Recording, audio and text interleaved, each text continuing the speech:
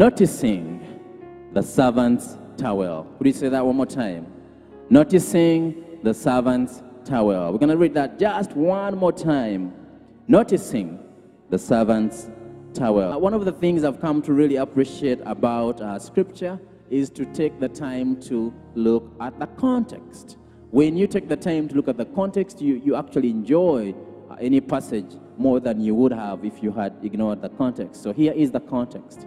In those days, it was a Hebrew tradition for like a homeowner or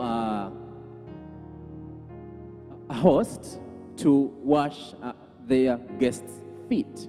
And you know why? Because almost everybody in those days wore sandals, just like those images that you've seen of Jesus.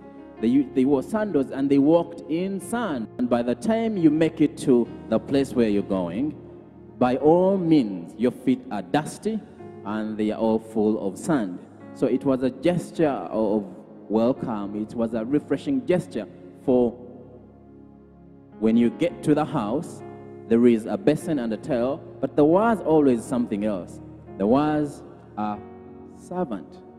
And that servant was on standby to make sure that these guests are taken care of. And what that means is their feet get washed before they can sit, before they can be welcomed to the living room. So that is the context. John chapter 13. John chapter 13 sets the reason as, or gives us our sermon, our title today.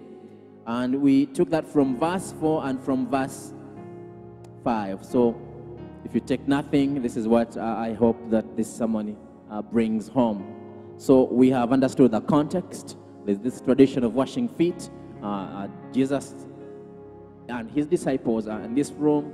They have gathered to eat. And typically, what would have happened before they sit is that they would have got their feet washed. In the house of a homeowner of the host, there would be a servant sitting, waiting to wash those dirty, dusty feet. But this time, because this room, no one else is welcome except just the disciples and Jesus. But Jesus notices something. What does he notice?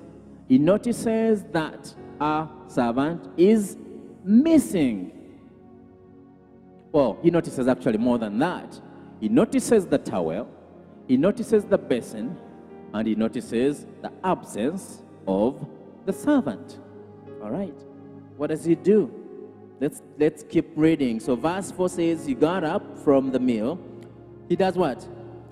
Took off his outer clothing. Just try to bring that home for you, what that would be if you entered here and you notice the absence of the servant. What are those garments that you might have to take off? And for some of us, it might be different kind of thing. Is your ego bigger than your servant's towel? Is your ego bigger than your towel? Now that is for you also to drink some water on, as I am doing myself. But the invitation for me here is for you to ponder and look that if I came to Dominion Church and I noticed that something is missing, what is it that I'm going to take off in terms of my outer clothing, my outer garments, to be able to bend low, pick up that towel, and do the job that needs to be done with that towel? And these are questions I am definitely inviting you to take some time to ponder